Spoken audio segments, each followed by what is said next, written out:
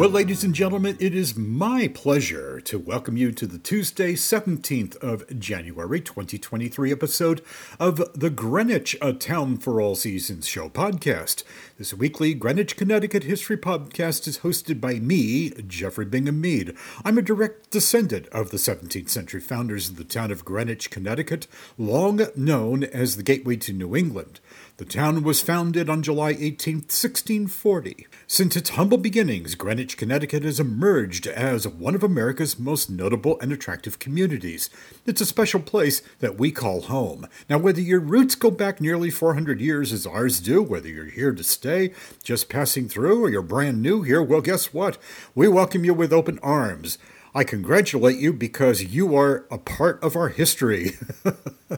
I'm so glad that you could join us for today's show. Now, the Greenwich, A Town for All Seasons show podcast is made possible for you and so many people out there by Site Design Associates, the Long Island Sound Institute, the Ambassador Museum, United States of America, Mr. Kevin M.J. O'Connor of Jeffrey Matthews Wealth Management, and listeners like you everywhere. Well, my friends, we've got a great show for you, so without any further delay, let's get started. Coming up on today's show. Well, we've got a great show for you today. As we cast our gaze to Greenwich in the Gilded Age, we'll visit Nash Cottage in Belhaven Park. It was built in 1892 for Edwin Nash. He was the president of the American Naval Stores Company, exporters of fine products to Europe and Russia. It was designed by the architectural firm of Boring, Tilton, and Mellon. Nash Cottage is featured in the book Victorian Summer, The Historic Houses of Belhaven Park, Greenwich, Connecticut by Matt Bernard. On Greenwich Before 2000, you'll learn what happened in Greenwich, Connecticut during the years 1883, 1884, and 1885. On the Judge's Corner, Judge Frederick A. Hubbard wrote about Kent House. Quote, "The story of Kent House is tinged with romance and interwoven with memories of those who once were young, grew older, and disappeared forever." A great thoroughfare, Putnam Avenue is now, proclaimed the Greenwich Graphic just after Christmas in 1913. And why? Well, I'll share the details with you. On January 1920, there was a great amount of discussion and debate regarding the matter of changing clocks ahead or behind an hour, going from standard time to daylight saving time and the other way around. Well, the state of Connecticut at that time found itself in a potentially anomalous situation, quote unquote, and I'll explain why. Irwin Edwards proclaimed, quote, "Greenwich is a Grinta Green of New York City, and for that matter for towns and cities somewhat remote from the metropolis outside of the state of Connecticut," unquote.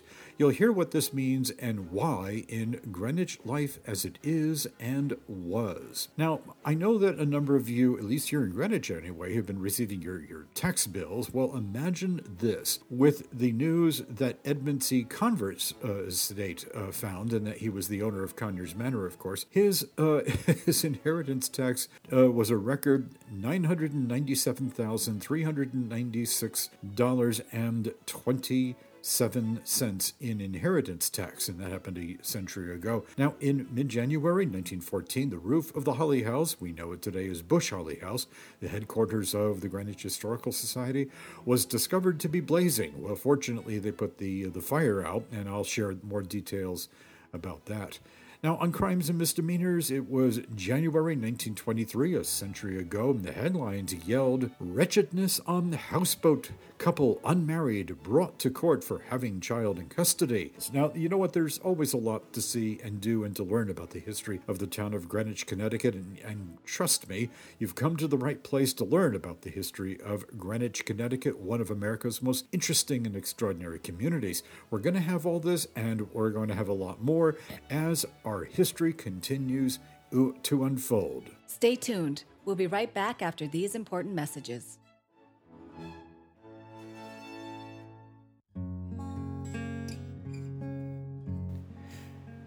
Make Site Design Associates of Greenwich, Connecticut your choice when it comes to taking your beautiful landscaped property to the next level. An award-winning landscape architecture studio since 1979, Site Design Associates places a high value on a unique multidisciplinary approach to landscape design and development that is second to none. From analysis to construction to maintenance, with 35 years of experience, Site Design Associates offers services that are collaborative and visionary with each client's unique style in mind. Offices are located at 777 West Putnam Avenue in Greenwich, Connecticut. Call 203-869-6895 or go online to learn more at sitedesignassociates.com.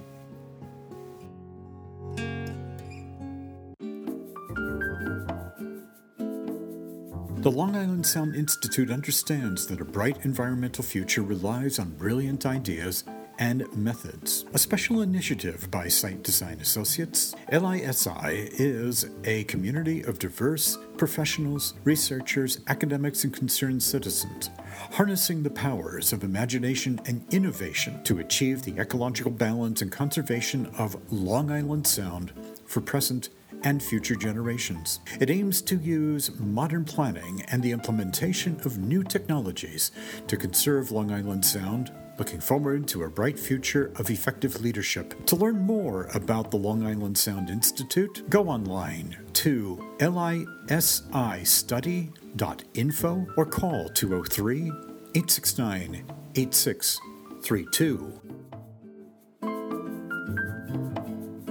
The Ambassador Museum, United States of America, is a tribute to those Americans who served the nation on the international scene as ambassadors in the American Diplomatic Corps. There has never been a museum specifically dedicated to ambassadors. The museum's founders and supporters are committed to achieving its educational mission with programs and events for high school and college students. My friends, you can learn more by contacting the Ambassador Museum, United States of America, by calling 203-869-8632. Write to Box 5002, Greenwich, Connecticut, 06831, or go online at amusa.info. Well, thank you, Kevin M.J. O'Connor, Vice President of Jeffrey Matthews Wealth Management, knowledgeable in the complexities of the financial markets with a passion for servicing clients and their financial needs. My friends, learn more at jeffreymatthews.com or call Kevin M.J. O'Connor at his Greenwich office, telephone 203-485-7595. Again, that's Kevin M.J. O'Connor, his Greenwich office, at 203-485-7595. Victorian Summer, The Historic Houses of Belhaven Park, Greenwich, Connecticut by Matt Bernard is an incredible compilation of Belhaven's rich history. Featuring beautiful photos and ephemera, the book is the culmination of decades of work and research by Matt Bernard, taking its readers to America's Gilded Age as found in Belhaven. On today's show, we're going to visit Nash Cottage.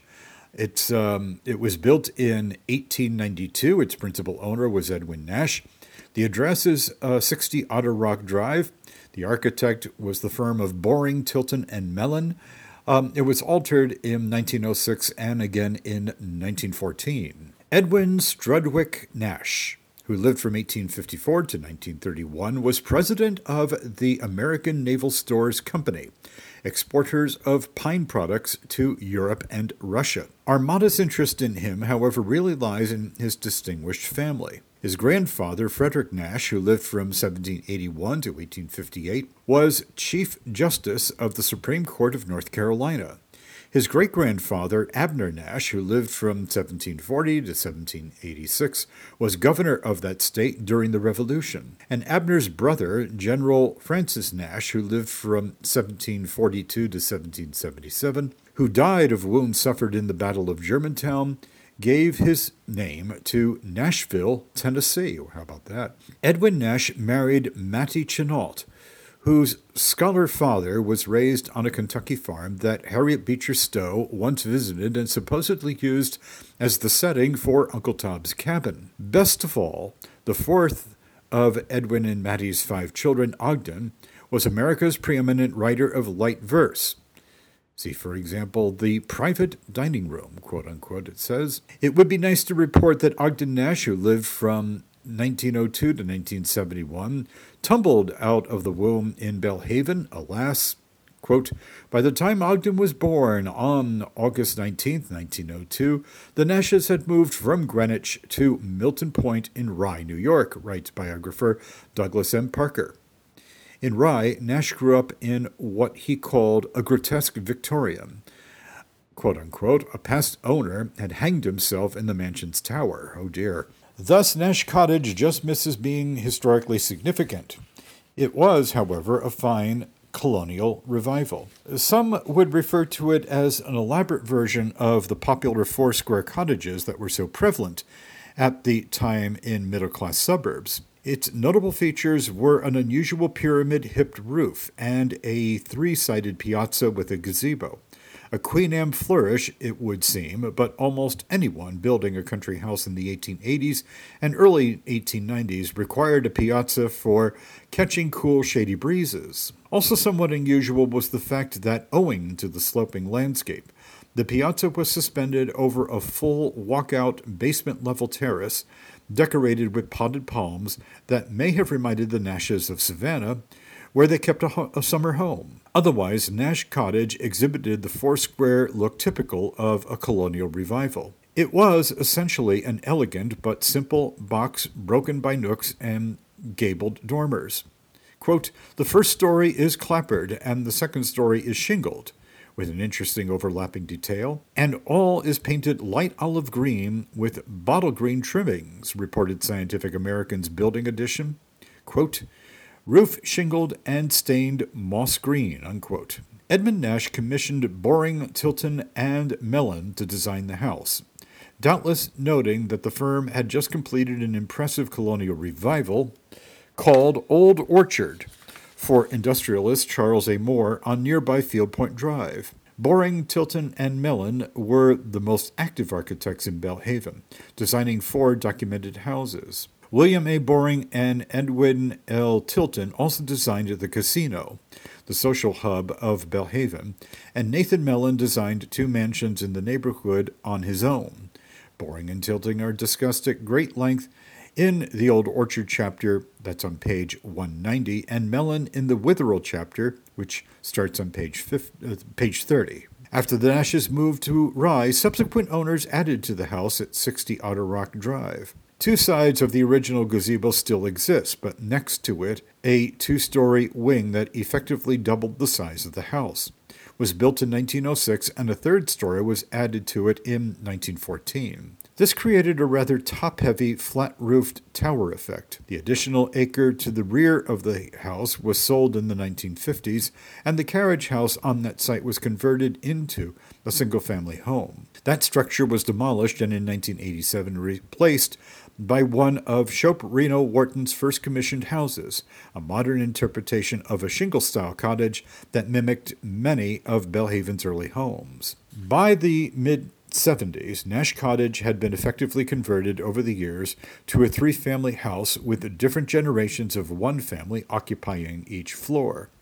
The cottage was finally sold to a local real estate broker, who then flipped it to the daughter of Mary Martin, the actress. It had seen many piecemeal alterations and failed restoration projects over the year. In 2011, the house was sold again and finally received a multi-year complete gut renovation by its new owners. While maintaining the original integrity of the cottage, the new house that was created added many modern Victorian flourishes that has given the property a fresh, lightened, reimagined presence.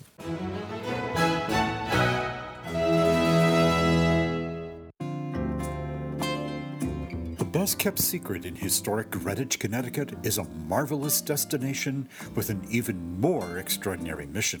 Voted best coffee shop in Greenwich by the readers of Greenwich Magazine and honored with the Community Impact Leader Award by the Connecticut Restaurant Association in 2022, Coffee for Good invites you to be a part of a magical story of a restored historic treasure, a destination that inclusively brings people together, thanks to a unique nonprofit partnership between Ableist and the Second Congregational Church. You'll be instantly drawn to the warmth and the historical ambiance when you enter the 1858 Italianate-styled Solomon Mead House at 48 Maple Avenue on the campus of the Second Congregational Church. Serving coffee, teas, an assortment of delectable goodies and more, Coffee for Good employs and trains people with special needs. Through a self-sustaining inclusive platform, trainees acquire the skills and confidence they need to thrive in the community. Open daily, Monday through Saturday, 8 a.m. to 6 p.m. except Sundays. Coffee for Good offers you free Wi-Fi, free parking, indoor and outdoor seating year-round in a relaxed setting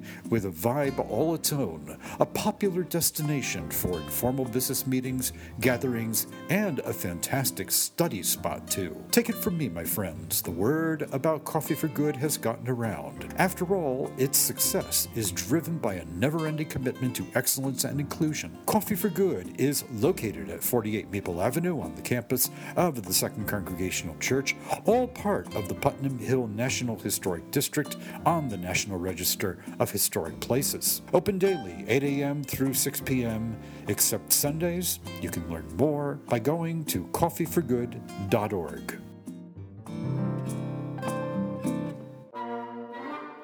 Life and Art, the Greenwich paintings of John Henry Twachtman at the Greenwich Historical Society on October 19th, 2022, and it will be closing on January 22nd, 2023. My friends, this long-awaited exhibition of artworks by American Impressionist painter John Henry Twachtman, who lived from 1853 to 1902, presents a new view into the artist's life and home in Greenwich, where he lived with his family from 1890 to 1899. The exhibition, curated by art historian and Twachtman scholar Lisa N. Peters, Ph.D., features artworks on loan from museum and private collections across the country, offering a unique glimpse into the artworks Twachtman made, which depict his Greenwich home and his distinctive environs and the way the artist shaped the land to meet his artistic needs. My friends, to learn more about life and art, the Greenwich paintings of John Henry Twachtman,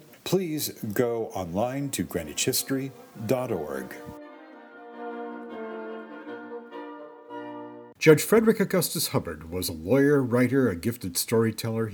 His remarkable life spanned the end of the 19th century and the first third of the 20th in Greenwich, Connecticut.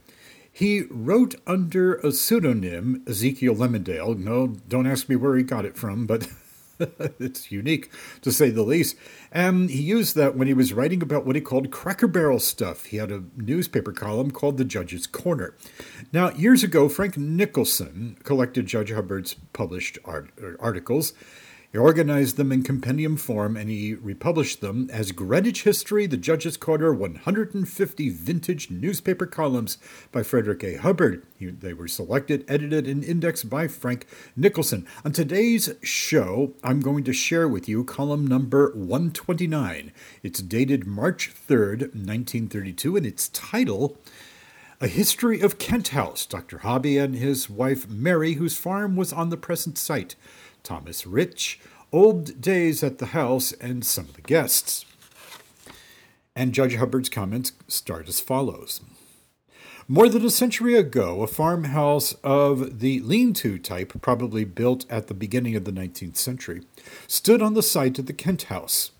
Who built the house is not now apparent, but subsequently it was owned and occupied by Mary E. Hobby, a somewhat eccentric character who, with her husband commonly called Dr. Hobby, conducted a farm rather limited in area. We speak of her first because she long outlived her husband. In those days, they were not rated as the most successful farmers, but they were honest, law-abiding people, somewhat retiring in disposition, and not very much in the public eye.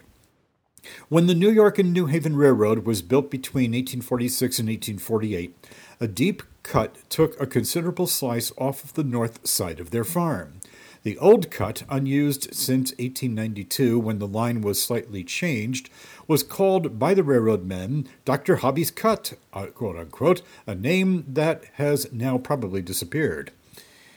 On the crest of the hill where the old farmhouse stood was a view of the harbor and a glimpse of Long Island Sound.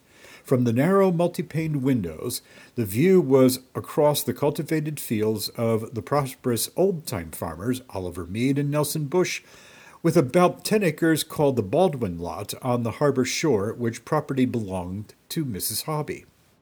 Spencer P. Mead's history mentions several men by the name of Hobby, who were prominent in town affairs during and after the Revolutionary War, but we have no information of the family history of Mrs. Hobby's husband. One Captain John Hobby, innkeeper, lived in the village on the country road now called Putnam Avenue, and he was connected with the Jabez Mead family. The maiden name of Mary E. B. Hobby and her birthplace are asked for by a correspondent. One might suppose that a widow well advanced in years and childless after the death of her daughter Celia would be contented with home surroundings and shrink from anything like the development of the old house into a more modern structure. But that is exactly what happened. The old house was enveloped by a new building with a flat roof of wider windows and an ample front piazza. Out of this, the Kent House grew, and in the years of success that have followed, became widely known, and one of the institutions, if not the most prominent one, that was given Greenwich its worldwide reputation. The structure that was built about 1873 in place of the old farmhouse can still be identified at the southeast corner of the present enlarged and extended Kent House, by the way, demolished, a victim of I-95. Being untenanted for a year or two, it passed into the possession of Thomas Rich. No one who ever knew and enjoyed the hospitality of Thomas Rich has forgotten him. Besides being a jolly good fellow, always the first to appear in his sleigh, whether the snow warranted it or not, he was a square and level-headed man of business. The bluestone piers of the Brooklyn Bridge came from his quarry at Byram. Far up under the keystone of the great arch on the New York side is the date 1870, cut before it left the quarry. The story of the Kent House is tinged with romance and interwoven with memories of those who once were young, grew older, and then disappeared forever. Some seemed to depart before their time. It has never been termed a hotel. Its small beginning with 12 guests gave it the name Kent House, and later as it grew in size by repeated additions to the structure and the increase of guests, it took the name of the Kent House. In the first summer of the sudden death of Mrs. Kent, the first lessee, its management was assumed by her young and inexperienced daughter. Besides being a shrewd, far-sighted, and eminently just man, Mr. Rich was also a keen observer of personal ability and character, or he never would have urged upon Miss Kent the acceptance of the lease without security for a $600 rent. But results have proved that he knew what he was about. A father could not have been more kind and helpful to Miss Kent and her brothers than was Thomas Rich, and often has their gratitude been expressed. When Miss Kent came to Greenwich in the spring and announced by reason of her bereavement the house must be given up, Mr. Rich saw an empty house, for it was then too late to secure another tenant for the season. It is doubtful, however, if the loss of the rent affected him as seriously as the absence of a tenant. The house had never been planned for the purpose of boarders. In fact, the property had been assumed for debt, and it was Mr. Rich's wish to make a favorable start in what he regarded as something of a white elephant. The house was remote, standing practically alone on the northern edge of territory, included in the farms of Oliver Mead, Nelson Bush, and Nelson B. Mead, and Augustus I. Mead, the two latter not being farmers, but later engaged in the development of the sightly acres that had been cultivated by their father, Judge Augustus Mead. It was 7 years before Belhaven Park was thought of, and for more than 20 years after, Field Point had its racetrack. Round Island was a picnic ground with a bathing beach, resorted to by all the inhabitants of Greenwich, augmented by visitors from Westchester County, which included campers for half the summer. Sunday schools and fraternal societies came in for a share of Oliver Mead's hospitality, and later of his successor, Oliver D. Mead. That such privileges were often abused was well known, and yet after the death of Oliver Mead, Oliver D. was quite as generous. With such surroundings, it is easy to realize the popularity of the Kent House, and yet the house itself was not altogether desirable. With all its additions and extensions, it still retains its individuality, for on the southeast corner of the present structure may be seen lines of the original house of 1873. When the autumn days came and the guests had departed, the Kent House became a social center, visited by the choicest young people from the village. There were Halloween parties, picnics at Round Island, and Saturday night dances, at which, quote, the Blue Danube Waltz, unquote, was popular, but the old-fashioned square dances generally prevailed. The dozen guests of the first season were personal friends, and the number increased year by year, but never by advertising. Among those guests was the mother of Judge Joseph F. Daley of the New York Court of Common Pleas, and his brother Augustine of theater fame. Like the prominent people that followed, they enjoyed a house run on unique lines, creating for people of culture and refinement an atmosphere of home with all its essentials. Transients were never taken, and the guests who were accepted were personally known. Those were the days of dog carts drawn by tandem teams, and the musical horn of the tally-ho was often heard from the country roads. And when those guests came in, they would be served with the delicacies of an afternoon tea or a midnight lunch. Year after year, the same guests and their relatives and friends came back and now are being entertained by grandchildren of those early patrons. In 1884, the Shore Road was built and maps were issued of lots for sale in Belhaven Park. Miss Kent made the first purchase. The Kent House guests who had strolled over the Bush farm and admired its views from stately trees followed in the purchase of lots. Among those were Charles A. Moore, Frank H. Page, William E. Carthart, Allen W. Adams, and Joseph C. Baldwin. Some of these are still living in the houses they built.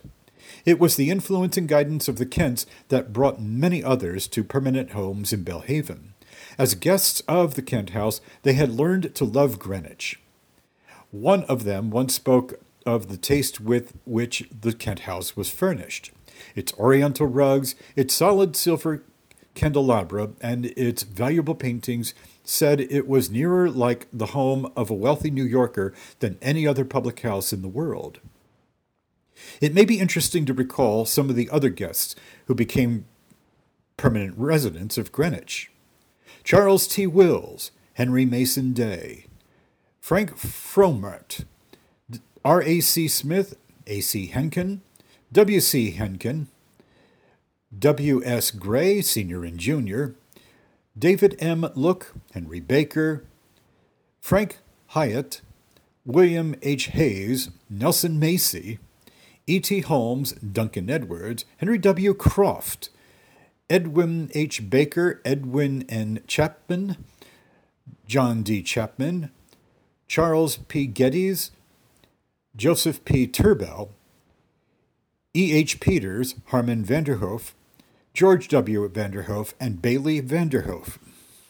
Some guests wedded to other localities have left their well-known names, such as Robert H. McCormick, Mrs. James G. Blaine, and James G. Blaine, Jr., Mrs. Emmons Blaine, Walter Damrosch, Professor Brander Matthews of Columbia, and William B. Leeds. The names of Halsey Wing Kent and Jenny Elizabeth Kent will be remembered for generations as important factors in the growth and prosperity of Greenwich, and the Kent House, so widely known, with its legions of friends, will doubtless continue to enjoy the same prosperity under the present management of W. C. Reed, whose mother was a sister of the Kents. And that was by Judge Frederick A. Hubbard. Let me tell you this. It's something that Frank Nicholson has said of Judge Hubbard, and I quote this. It says, "One feels after reading him that here was Greenwich's Renaissance man. He was a traveler, sportsman, epicure, observer of the contemporary scene, arborist, botanist, critic, humorist, naturalist, an oracle, a profiler of people, a recorder of events, a describer of places, even a militant protester, and a sound recorder of various aspects of Greenwich history." Unquote. My friends, Greenwich History, The Judge's Corner, 150 vintage newspaper columns by Frederick A. Hubbard, selected, edited, and indexed by Frank Nicholson, is available for borrowing from the Greenwich Library System. Now, you can visit greenwichlibrary.org, or better still, I invite you to go and visit the nearest library branch to you.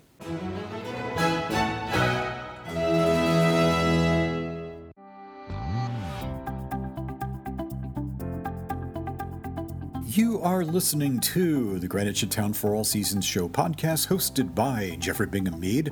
That's me, a direct descendant of the 17th century founders of the town of Greenwich, long known as the gateway to New England. The Greenwich Town for All Seasons show podcast is made possible by Peter F. Alexander, landscape architect of Site Design Associates, the Long Island Sound Institute, the Ambassador Museum United States of America, Kevin M.J. O'Connor of Jeffrey Matthews Wealth Management, and listeners like you everywhere. Thank you.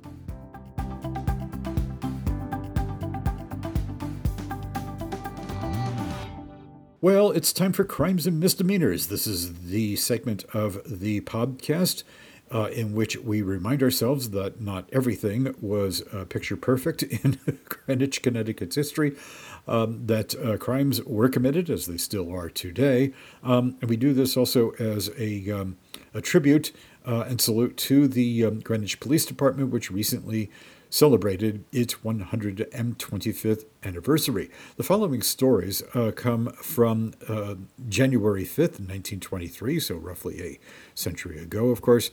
And the headline on this first one is Wretchedness on Houseboat.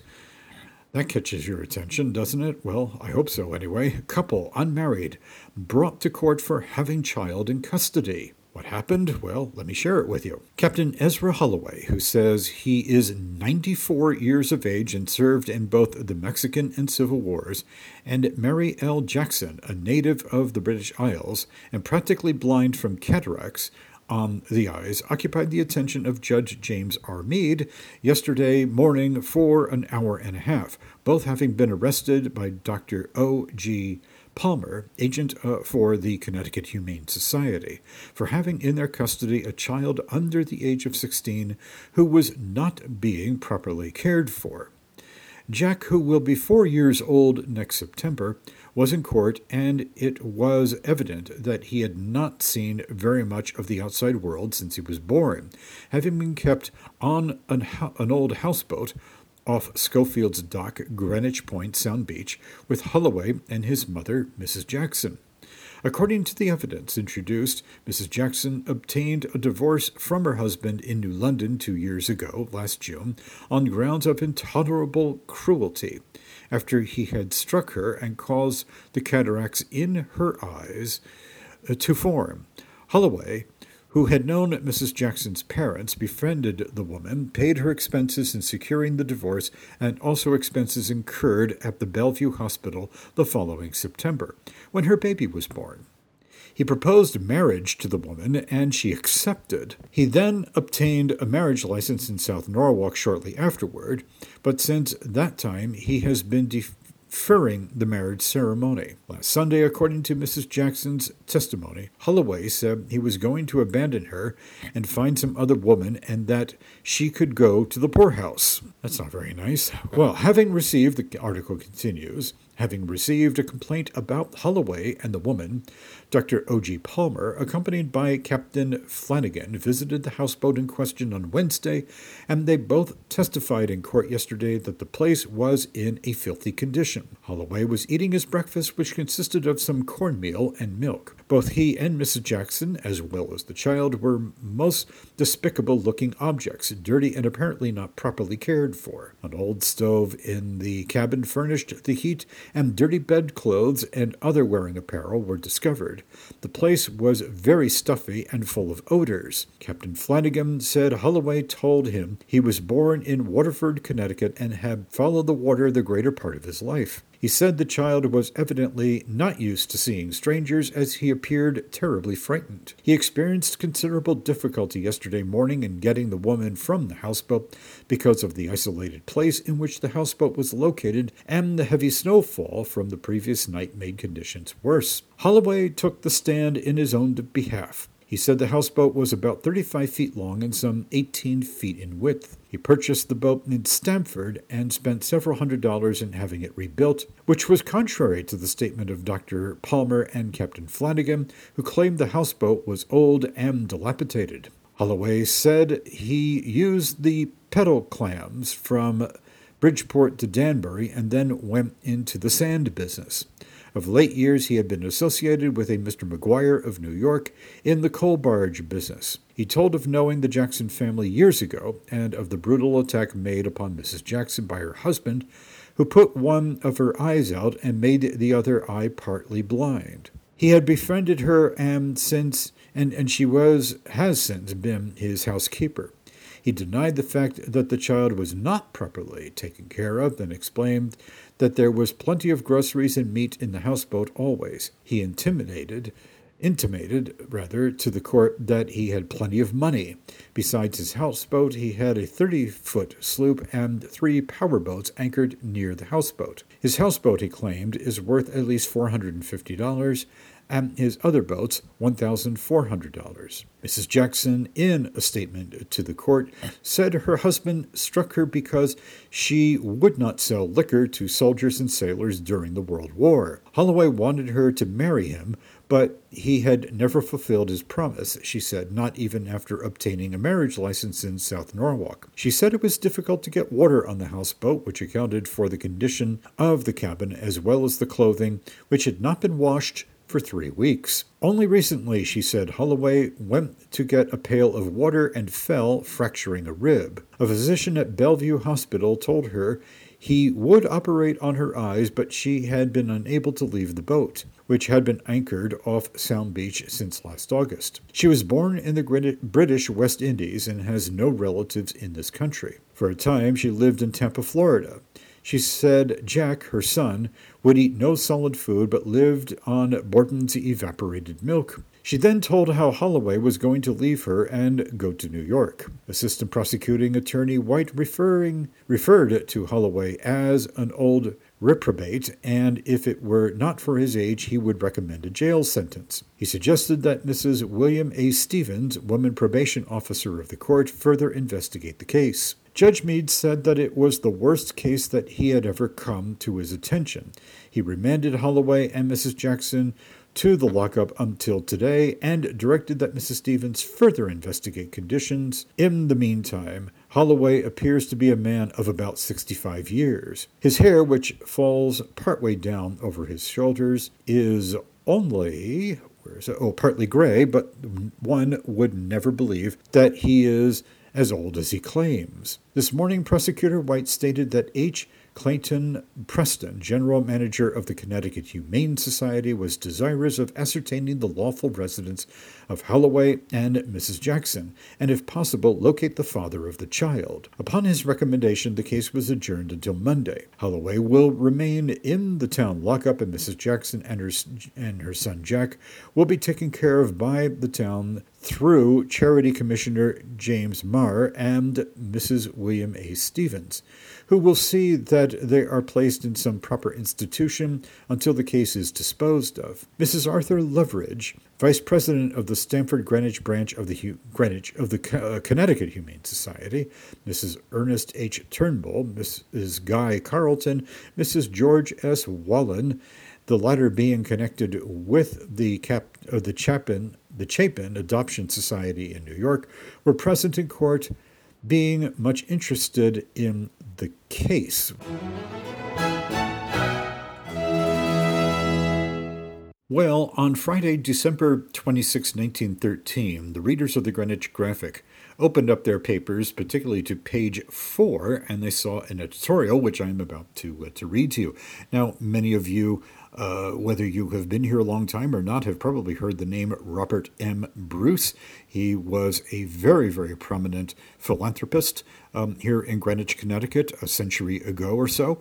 And he gave, for example, Bruce Park, which we all enjoy very much as one of our community gems. He also gave the building that became, for many years, the Town Hall. It is now the Senior Center on Greenwich Avenue, just across from the Havemeyer building where the Board of Education has its offices. There was a proposal that was made to erect a statue in the likeness of Robert M. Bruce. By the way, Irwin Edwards, I feature his article, or his column, rather, Greenwich Life as It Is and Was, on this podcast. He was the publisher, or editor, I should say, of the Greenwich Graphic. And I'm assuming that he was probably the author of this editorial, calling for a Robert M. Bruce statue. So let me just read it to you. And again, this appeared on Friday, December 26, 1913. The suggestion of a statue at the Town Hall frontage commemorative of the late Robert M. Bruce strikes a most responsive chord among Greenwich people. Perhaps no one of those of prominence who have lived their lives here more thoroughly deserves such recognition for his various acts and benefactions and philanthropies by which both the town and individuals have reaped advantage. Among the poor, the number is legion who have had help from his liberal hand, mothers and babies notably, while his public benefactions have been markedly enlarged, as is evidenced by the Town Hall and Bruce Park. The former, in connection with his sister, he bore the entire cost of, both plot and building. By will, he gave the latter to the town, and this includes the extensive grounds and the mansion, the entire surroundings, in fact. And all this has most properly attached to his memory the title of the, quote, grand old man of Greenwich, unquote. The cost of the town hall property was over $200,000, and the value of the Bruce Park property approaches it, if it does not exceed the $1 million mark. While the suggestion has not yet taken form and no movement has so far started for nucleus of a fund for plans, there is casually discussed a bronze figure in what was his favorite attitude or surplus base at possibly the Greenwich Avenue and either the Bruce Place or Havemeyer Place corner, well back from the sidewalk line. Such steps are taken respecting the suggestion will be applauded and aided by the entire community in the hope of accomplishing its early fruition.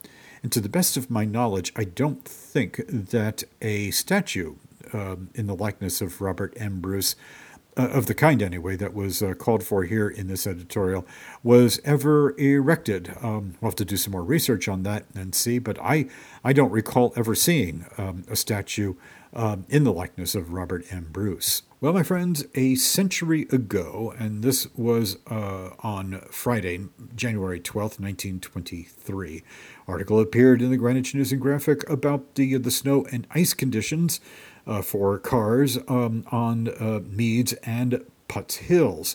And let me just share this with you. It's not very long, but it sounds very familiar to us, of course, even in the 21st century. And it goes as follows. The sleet and rain storm of Sunday night made conditions on the public highways impassable in many places on Monday morning. Putts Hill resembled a coasting toboggan slide, and a number of motor trucks as well as pleasure cars were unable to make the steep incline. The westbound trolley cars during the early morning hours were greatly delayed, when a motor truck got stalled across the tracks at Putts Hill and was finally towed up the hill by the snowplow. Many clerks and stenographers who are employed in local business houses reached their offices nearly an hour late. One person was heard to remark that some sawdust, ashes, or other substance should be placed on the slippery pavements, particularly the hills, by the town or borough authorities, which would enable motor vehicles to make the hills without danger to the occupants and prevent the impeding of traffic in the future. Well, it was in January in 1914 that a fire broke out at the Holly House. We know it today as the Bush Holly House on Strickland Road in Coscob. It is the headquarters, of course, of the Greenwich Historical Society.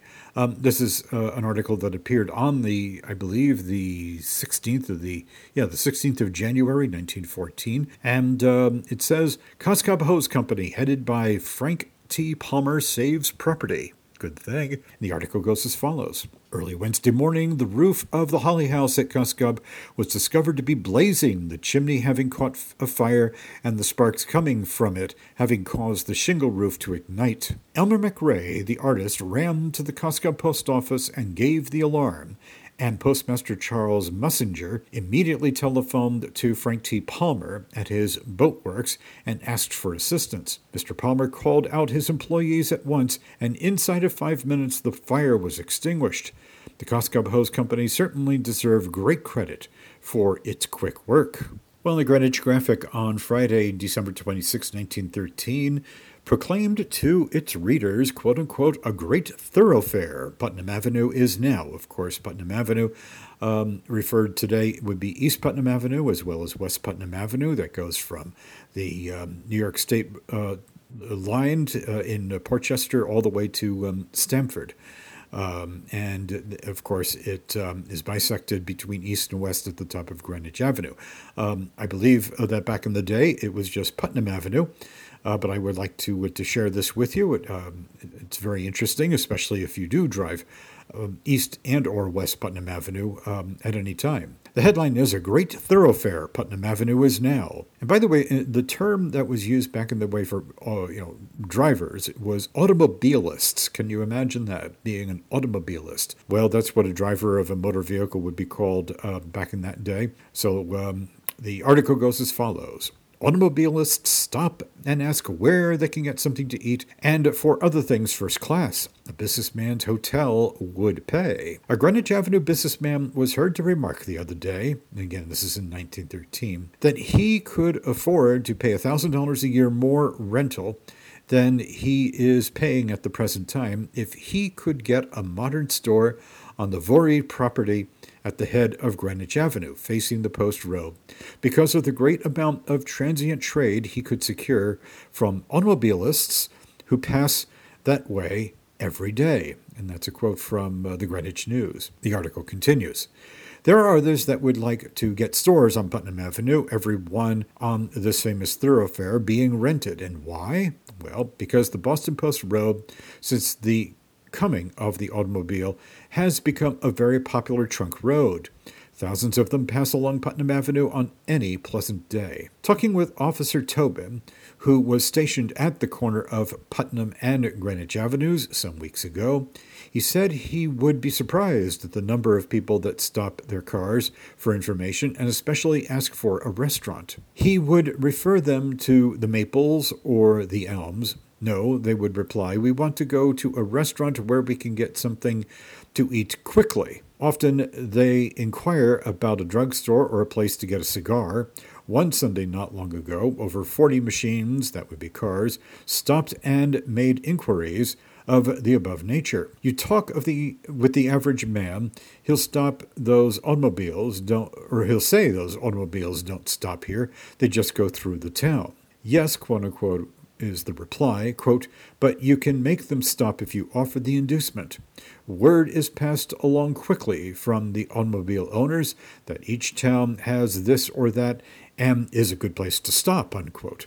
Someday an enterprising man will open a restaurant on Putnam Avenue, and he will be rewarded if he don't expect to get rich in a minute by a thriving business. But what Greenwich really wants is a hotel on Putnam Avenue, and it would make money. The Maples is an excellent house of its kind, but it doesn't cater to the trade that would come to the businessman's hotel, the tourist trade, and a good first-class hotel of that kind would be a moneymaker. Someday, some man with money will see the opportunity. It's here, no doubt about that. By the way, that's the end of the article, but I should mention to all of you is that 1913, we did not have I-95, the Connecticut Turnpike. We also didn't have the Merritt Parkway. So all of the traffic that would be going in and out of town or going through it would go on, well, of course, U.S. Route 1, or what we know today as East Putnam Avenue and West Putnam Avenue. Rather interesting, of course, it has grown tremendously since that time. And speaking of that call for a good first-class hotel and everything, I would draw your attention, and I will present this on a future podcast, that at the top of Greenwich Avenue, where One Pickwick Plaza is today, was the very, very famous and place very, very something that those of us who were born and raised here were very fond of, and that would be the Pickwick Arms Hotel. That probably was the answer to that call for the good first-class hotel that would be a moneymaker, and I'll have some more about that in the near future. You have my word on that.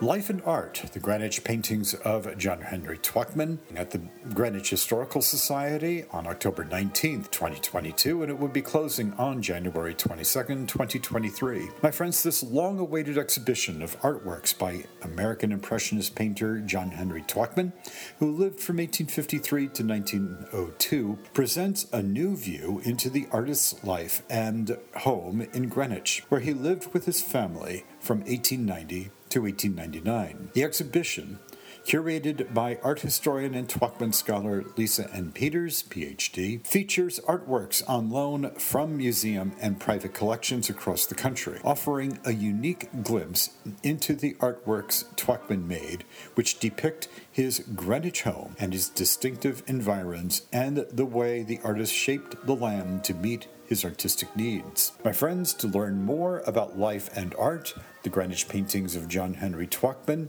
please go online to greenwichhistory.org. Have you heard the term Gretna Green before? Gretna-Green. Well, it's a parish on the southern council area of Dumfries and Galloway in Scotland. It's on the Scottish side of the border between Scotland and England. Now, what is it about this that caught my attention? Well, Gretna Green is famous for weddings. And in British history, the Clandestine Marriages Act of 1753 prevented couples under the age of 21 from marrying in England or Wales without parental consent. However, it was still legal in Scotland to marry without such consent, so lots of couples crossed the border into Scotland to get married, especially if they were underage, I suppose.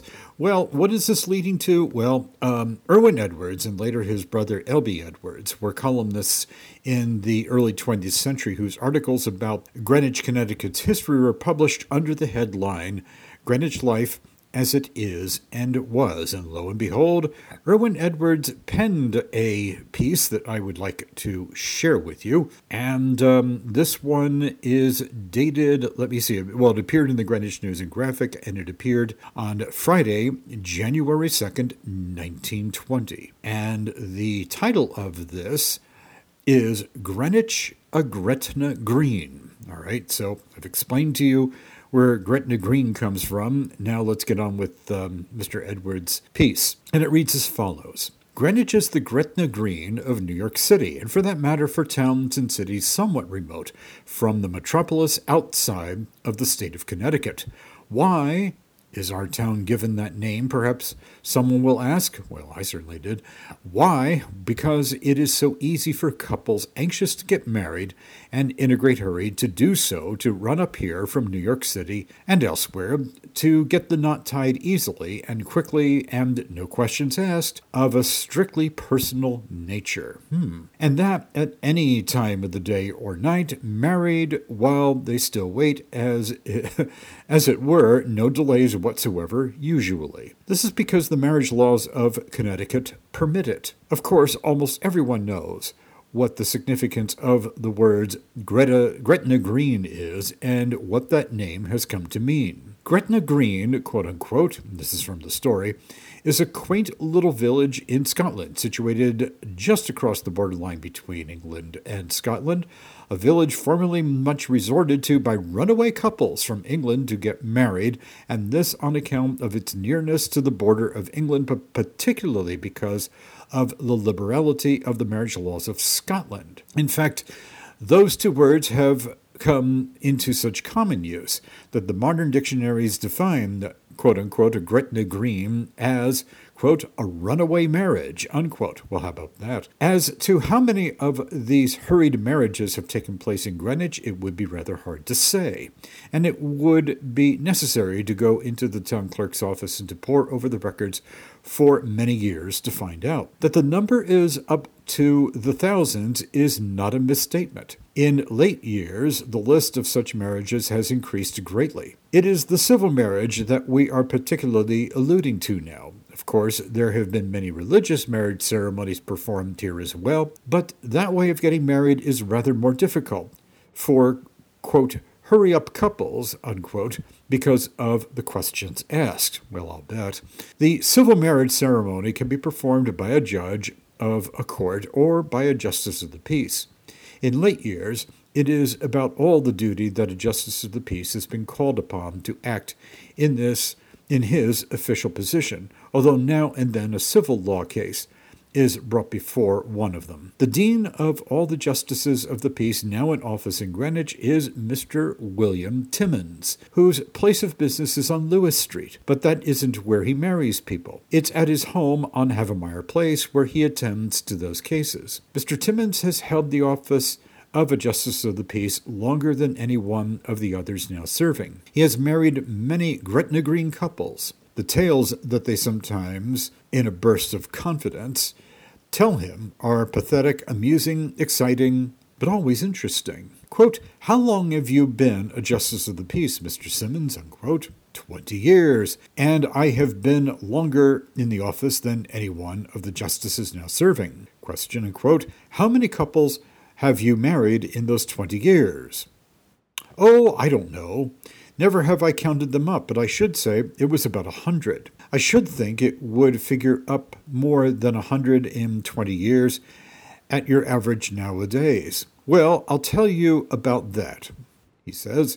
At first, for a few years, I was rather shy and timid about marrying people. You know what I mean. I turned many away who came to me and sent them to the judge or justice of the peace. Quote, but I got all over that feeling after I had married my first couple some years ago. That settled that timid business, and now it doesn't bother me at all to say, quote, now you're married, unquote. I marry them as they come, at any time, day or night, and throw the clutch in high speed, for that is what they want. Question, how long does it take you to perform the ceremony? His answer, not more than a minute and a half. Of course, you know, he goes on, there are some things to attend to while I say you're married, some details. It may take an hour or two to get the license, perhaps less, depending on whether these hurry couples come day or night, during or after office hours, early in the evening, or even after midnight. First, these, quote, want to get married quick couples, unquote, to conform to the civil marriage procedure, must show up or hunt up a judge or justice of the peace, come to me, for instance. Quote, I ask them if they want to get married at once. Yes, they reply. There are reasons why we want an immediate marriage, or something like that. Quote, it's none of my affair what their reason is. I fill in a paper, we have a blank forms for that purpose, which they both sign stating their desire for an immediate marriage. Then we start out, the three of us, to find the town clerk. If it's office hours, he is at the town building. If after hours, he is usually to be found at his home. Anyway, we always find him, be it day or night. I hand him the signed paper for the couple, and he gives me in return a marriage license, and I hand that to them. Then we immediately go somewhere, to my house most always, where the ceremony is performed. Of course, there must be 2 witnesses at least to the marriage, and those usually accompany the parties and are friends of theirs. Then I ask them these questions. To the bride-to-be, do you want this man to be your husband? To the groom-to-be, do you want this woman to be your wife? They both reply yes. Then the groom-to-be takes a ring from his pocket and puts it on the finger of his wife-to-be and says, with this ring I thee wed, with all my worldly goods I thee endow. And then sign 2 marriage certificates as a justice of the peace, 1 for each, and give to them, and that ends it. The license I return to the town clerk's office in my endorsement of the marriage. Of course, you have had many experiences in marrying these couples, haven't you, Mr. Timmons? The reporter asks. Yes, 'twould fill a book if I should tell you all about them. Some serious couples, some just everyday folks, and so on. How about your fee? Do you have a set price, or just leave it to them? Oh, I just leave it to them, he replied. Sometimes they leave $100 on the table, and all the way up to that. The question is, what kind of people are they, as a rule? And the answer is, I've married all kinds, from hang-me-ups to millionaires, high and low, rich and poor, runaways, and divorced couples from all walks in life. Can't you remember, a question is asked, an incident in some one case or some romance in connection with these hurried-to-get-married couples that would be interesting? His answer, I haven't any in mind just now. I'll tell you a little incident, though, which occurred not long ago about one of the marriages. 2 young people touched the button at the door of my house one night. No, it was about 2 o'clock in the morning. I suspected what was wanted and answered the call of the bell. They said in answer to my inquiry that they wanted to get married right away, and could they? They were very much excited, and they were well on to the breaking point. Well, I said, yes, I'll fix you all right. Come in. They signed the necessary paper, and then we started out. We 3 to find the town clerk. He was home, and on presentation of the proper paper, we were given a marriage license, which I handed to them. We returned with all speed to my home, where the 2 witnesses, friends of theirs, had been waiting for us. They all stood up in the parlor, and I said to the woman, do you want this man to be your husband? Yes, she replied, in a whisper, her voice being all a-tremble. I said to the man, do you want this woman to be your wife? Yes, certainly, was his quick response. I looked at them just a second, and then said quickly, I'll kiss the bride, and you're married. I wouldn't have done any such thing as that ordinarily, but they both were so excited and just about to go all to pieces, it looked like that just broke the spell. The strain and tears gave way to laughter. They both shook hands with me at parting warmly, left a 2-number bill on the table, and said that they went out the door. Quote, we'll never forget you, Justice Timmons. You're a man, if ever there was one, and you understood.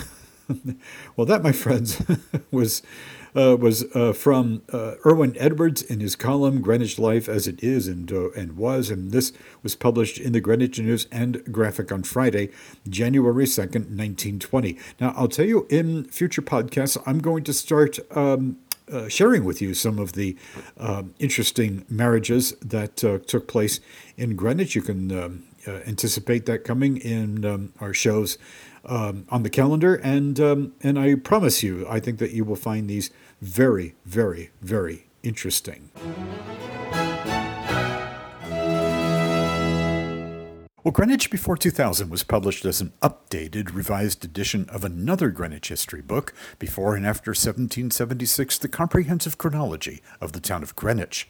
Going through 1999, Greenwich Before 2000 was a project by the Greenwich Historical Society that was made possible by the generous support and in honor of Russell S. Reynolds, Jr. He is a direct descendant of the founders of Greenwich, Connecticut, and his numerous philanthropic bequests have advanced the preservation of the town's history for many years. Now, on today's show, we're going to gaze back in time to the years 1883, 1884, and 1885. Beginning with 1883, of course, granite from the rich quarry in Byram is used in building the footings for the Brooklyn Bridge and major buildings in New York. On February 3rd, 1883, the Greenwich Observer merges with the newcomer, the Greenwich Graphic. And on July 7th of that year, the name change from Coscob to Bayport has little support because the railroad refuses to make the change and citizens' petitions show decided disapproval.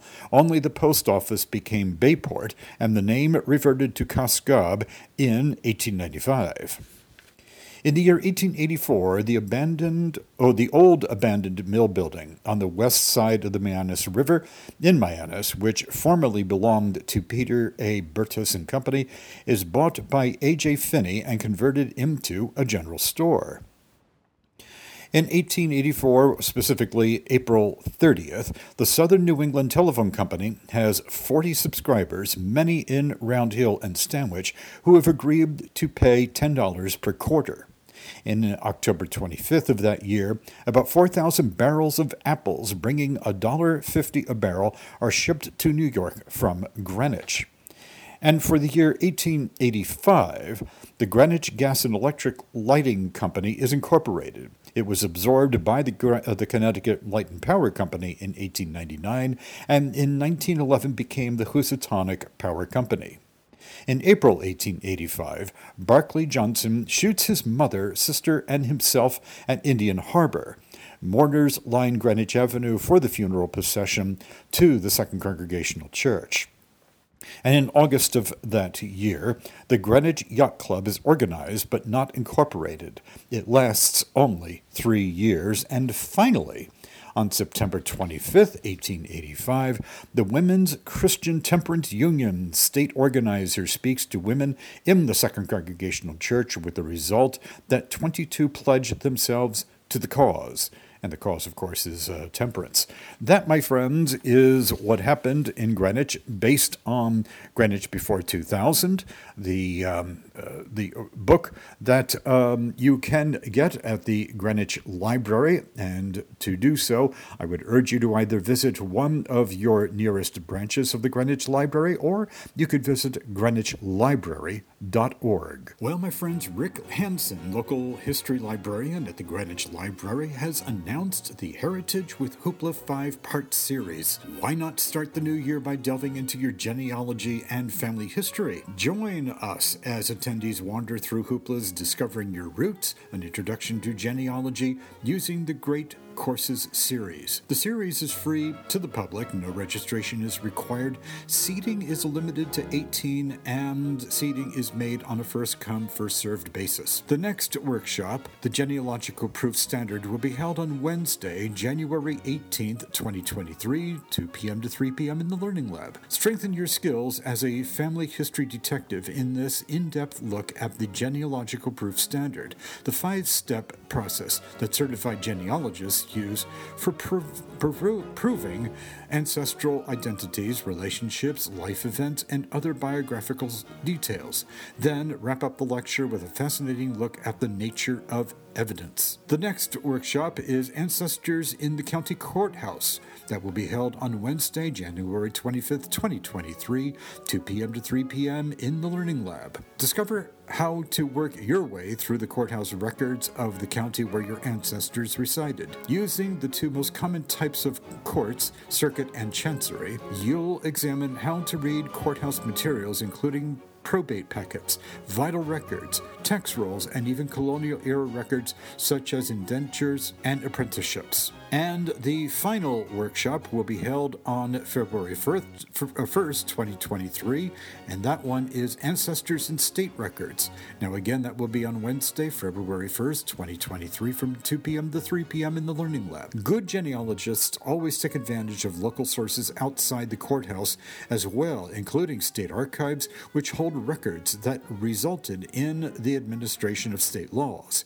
Here, you'll learn how to tap into the information found in original sources, such as census and military records, and derivative sources, including maps and newspapers. As with all workshops, please arrive early as the program will start right on time. Each week, attendees will watch a 30-minute genealogy video in Hoopla, followed by a discussion and practice of the techniques learned. Participants and attendees are asked, please, to bring your Greenwich Library card and PIN to access Hoopla. Program contact is Carla Sherman at 203-625-6560 or Rick Hansen at 203-622-7948. Again, this is the Heritage with Hoopla series at the Greenwich Library. Attendees will wander through Hoopla's Discovering Your Roots, an introduction to genealogy using the Great Source series.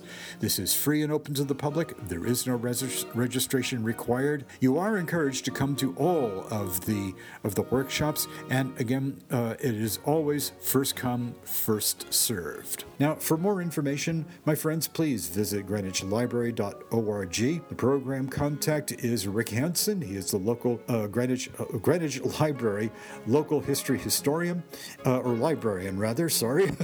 And his contact phone number is 203-622-7948. You can also reach him by email at rhansen, that's RHANSEN, at greenwichlibrary.org.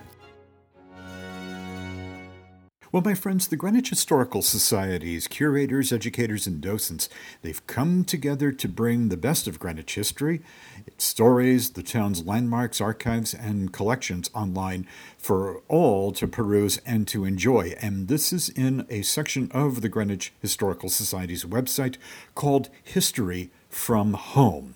Now, for educators, parents, and all those curious about Greenwich and the town's rich history, all are welcomed to log on to the History from Home section of the Greenwich Historical Society's website and to enjoy the stories that are there. Now, a sampling of some of these, let me give you a few titles here, are Celebrating the Suffrage Centennial, It's Elementary, Greenwich Resident Helped Introduce a Famous Detective to America, May I Have This Dance?, Celebrating the Legacy of Genjiro Ito, the Havemeyer Building, Crispus Attucks, A Legacy of Radical Black Dignity, let's see, Joe and Johnny, Friendship at the Bush Holly House, and we have so many more. Now, one of the things I'm going to do in future shows is that I'm going to provide you with a sampling of these. Now, on behalf of the Greenwich Historical Society, I have a little offer that I would like to pass along. It's and I'll state it as it says on the website. If you would like to contribute to our online resource or have a suggestion for a specific topic of interest, please email D. Nicklaus. That would be Diane Nicklaus. She is a staff member at Greenwich Historical Society. Now, you can contact her at 203-869-6899, or you can contact Diane at dnicklaus, and that's spelled DNIKLAUS at greenwichhistory.org. Now, I think we're going to start. Why don't we just start that off with a sampling today? Let me just see. I'm just going to pick something randomly here. Well, now, you know what? There was an exhibit a few years ago at the Greenwich Historical Society about gardens, community gardening, and things like that. So we have one here called Our Town, Our Gardens, Community Gardening in Greenwich. And this is by Kelsey Dalton, and I'm going to read you what she has written for us here. Community gardens have existed for as long as communities have. On the North American continent, many indigenous First Nations held and worked land communally. Several Eastern nations, such as the Howden, I hope I pronounced this properly, and if I don't. Well, I apologize. Howden, now Sunri, and Lenape peoples considered women to be the workers and keepers of the land, a belief which undergirded their matriarchal cultures. In Europe, feudal societies had communal plots that generated the food supply for the serfs themselves, smaller than the fields that they worked to produce the crops owed to the lord of the manor. When Europeans were first colonizing New England, farming collectively was often the only chance of survival, given the lack of laborers and experience, and even these endeavors would have likely failed if it weren't for the help of indigenous neighbors. This is generally the story of the first communal gardens in Greenwich, but throughout its history, Greenwich residents would continue to come together to plant and harvest with an eye to the common good. Greenwich continued to be a farming community up until the first decades of the 20th century, with many estates maintaining kitchen gardens even as they transformed their farms into pleasure grounds. These kitchen gardens were expanded rapidly with the advent of World War I. The war gardens of 1917 to 1918 were started in response to the worry that the food supply would fail due to destruction overseas and the loss of farm laborers as men went to the trenches. Private land was repurposed to grow fruits and vegetables, some of which were processed by the Greenwich canning kitchen to be sent to the front lines, and land on the outskirts of the town was offered up to community members who wanted to contribute to the cause but didn't have the space. The local newspapers ran encouraging articles and letters from readers, including one titled, quote, "Keep a Toad," unquote, that exhorted gardeners to keep the patriot who was working to defend the plants from bugs, and another titled Raise Sheep on Lawns, which insisted that Greenwich residents didn't have to tear up their beautiful lawns to produce food, but should instead keep a flock of sheep to trim the grass and provide meat for the kitchen. Let's see. Collective gardening and preserving became a patriotic duty, strengthening the ties of the community and inspiring amazing ingenuity and sacrifice. Dr. Oliver Huckel, the pastor of the Second Congregational Church, recalled both the difficulties and triumphs in a speech at the 1932 annual meeting. And he says, and I quote, "The trying times of the World War, with their strenuous patriotic undertakings and self-sacrificing economies for conservation, their war parades, war garden parties, patriotic mass meetings, drives for funds, sewing, knitting and gossip parties, giving until it hurt, installment plan purchases of Liberty bonds, eating gutta percha biscuit and plaster of Paris pancakes lubricated with oleomargarine, so the real stuff might be sent to the soldiers who finally didn't get much of it. And all of that, how well we remember it all." And that came from the Daily News Graphic, December 10, 1932, and that title of the story was Dr. Huckel's Story of 17 Years Changes. Even as Dr. Huckel gave his speech, the community was being tested again by the Great Depression and would be tested further with the coming of World War II. The stock market crash of 1929 had catastrophic effects on the entire nation. Millions became unemployed and homeless, roving the country looking for work and shelter. Bread and soup lines were common in urban areas, and families everywhere tightened economies to try to hold onto their homes and livelihoods. The residents of Greenwich, possibly inspired by the successes of their war parties, banded together to feed their community. Overseen by a town committee and assisted by the Westchester Fairfield Horticultural Society, more than 20 estates grew vegetables in their gardens to be distributed to those in town who were having trouble making ends meet. Other estates loaned acres of their land to applicants who planted and worked the plots using town-provided seed and then shared out the resulting harvest. Local Boy Scout Troop 15 also contributed. The troop started their own garden at 118 Pembroke Road to grow vegetables to be distributed by the Byram Parent Teachers Association to families in need of financial support, commonly grown. Produce included cabbages, tomatoes, carrots, beets, and eggplants. After World War II, the country turned slightly inward with the explosion of the suburbs and the rise of the private family home. Community gardens wouldn't gain another surge in popularity in Greenwich until the 1960s. The Armstrong Court Community Garden was started in 1963 with instruction from local garden clubs, primarily hortalists. The Armstrong Court plot served the tenants of the Armstrong Court Housing Association project, and though interest had ebbed and flowed, a few residents were still gardening there decades later when the garden was refurbished. Since the revitalization in 2009, when volunteers and local students helped to cut back overgrown brush, pick up litter, and clean up the stream that runs along the garden, it has experienced an upsurge in popularity. Greenwich Community Gardens, the organization that oversees the gardens, has expanded to include the Bible Street Gardens in Coscob and plans and manages volunteers in the Nathaniel Witherell Garden, which grows produce for the residents' meals. From the early days of our modern times, Greenwich community members have sought to preserve and connect through gardening.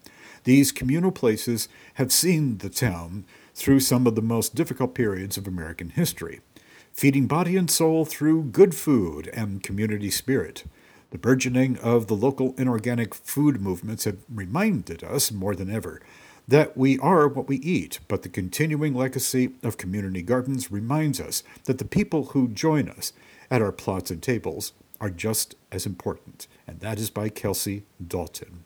Again, you can learn more by going to greenwichhistory.org and finding the site that I just mentioned, and that would be, of course, History from Home, and that is in the Library and Archives section on the menu that is at the top of the page.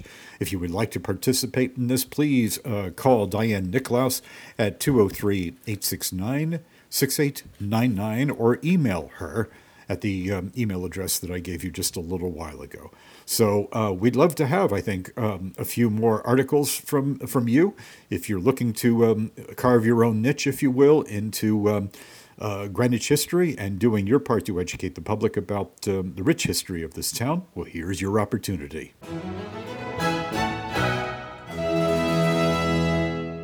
Well, before we close today's show, I would like to remind you, of course, that yesterday we observed Martin Luther King Jr. Day across the United States and even beyond.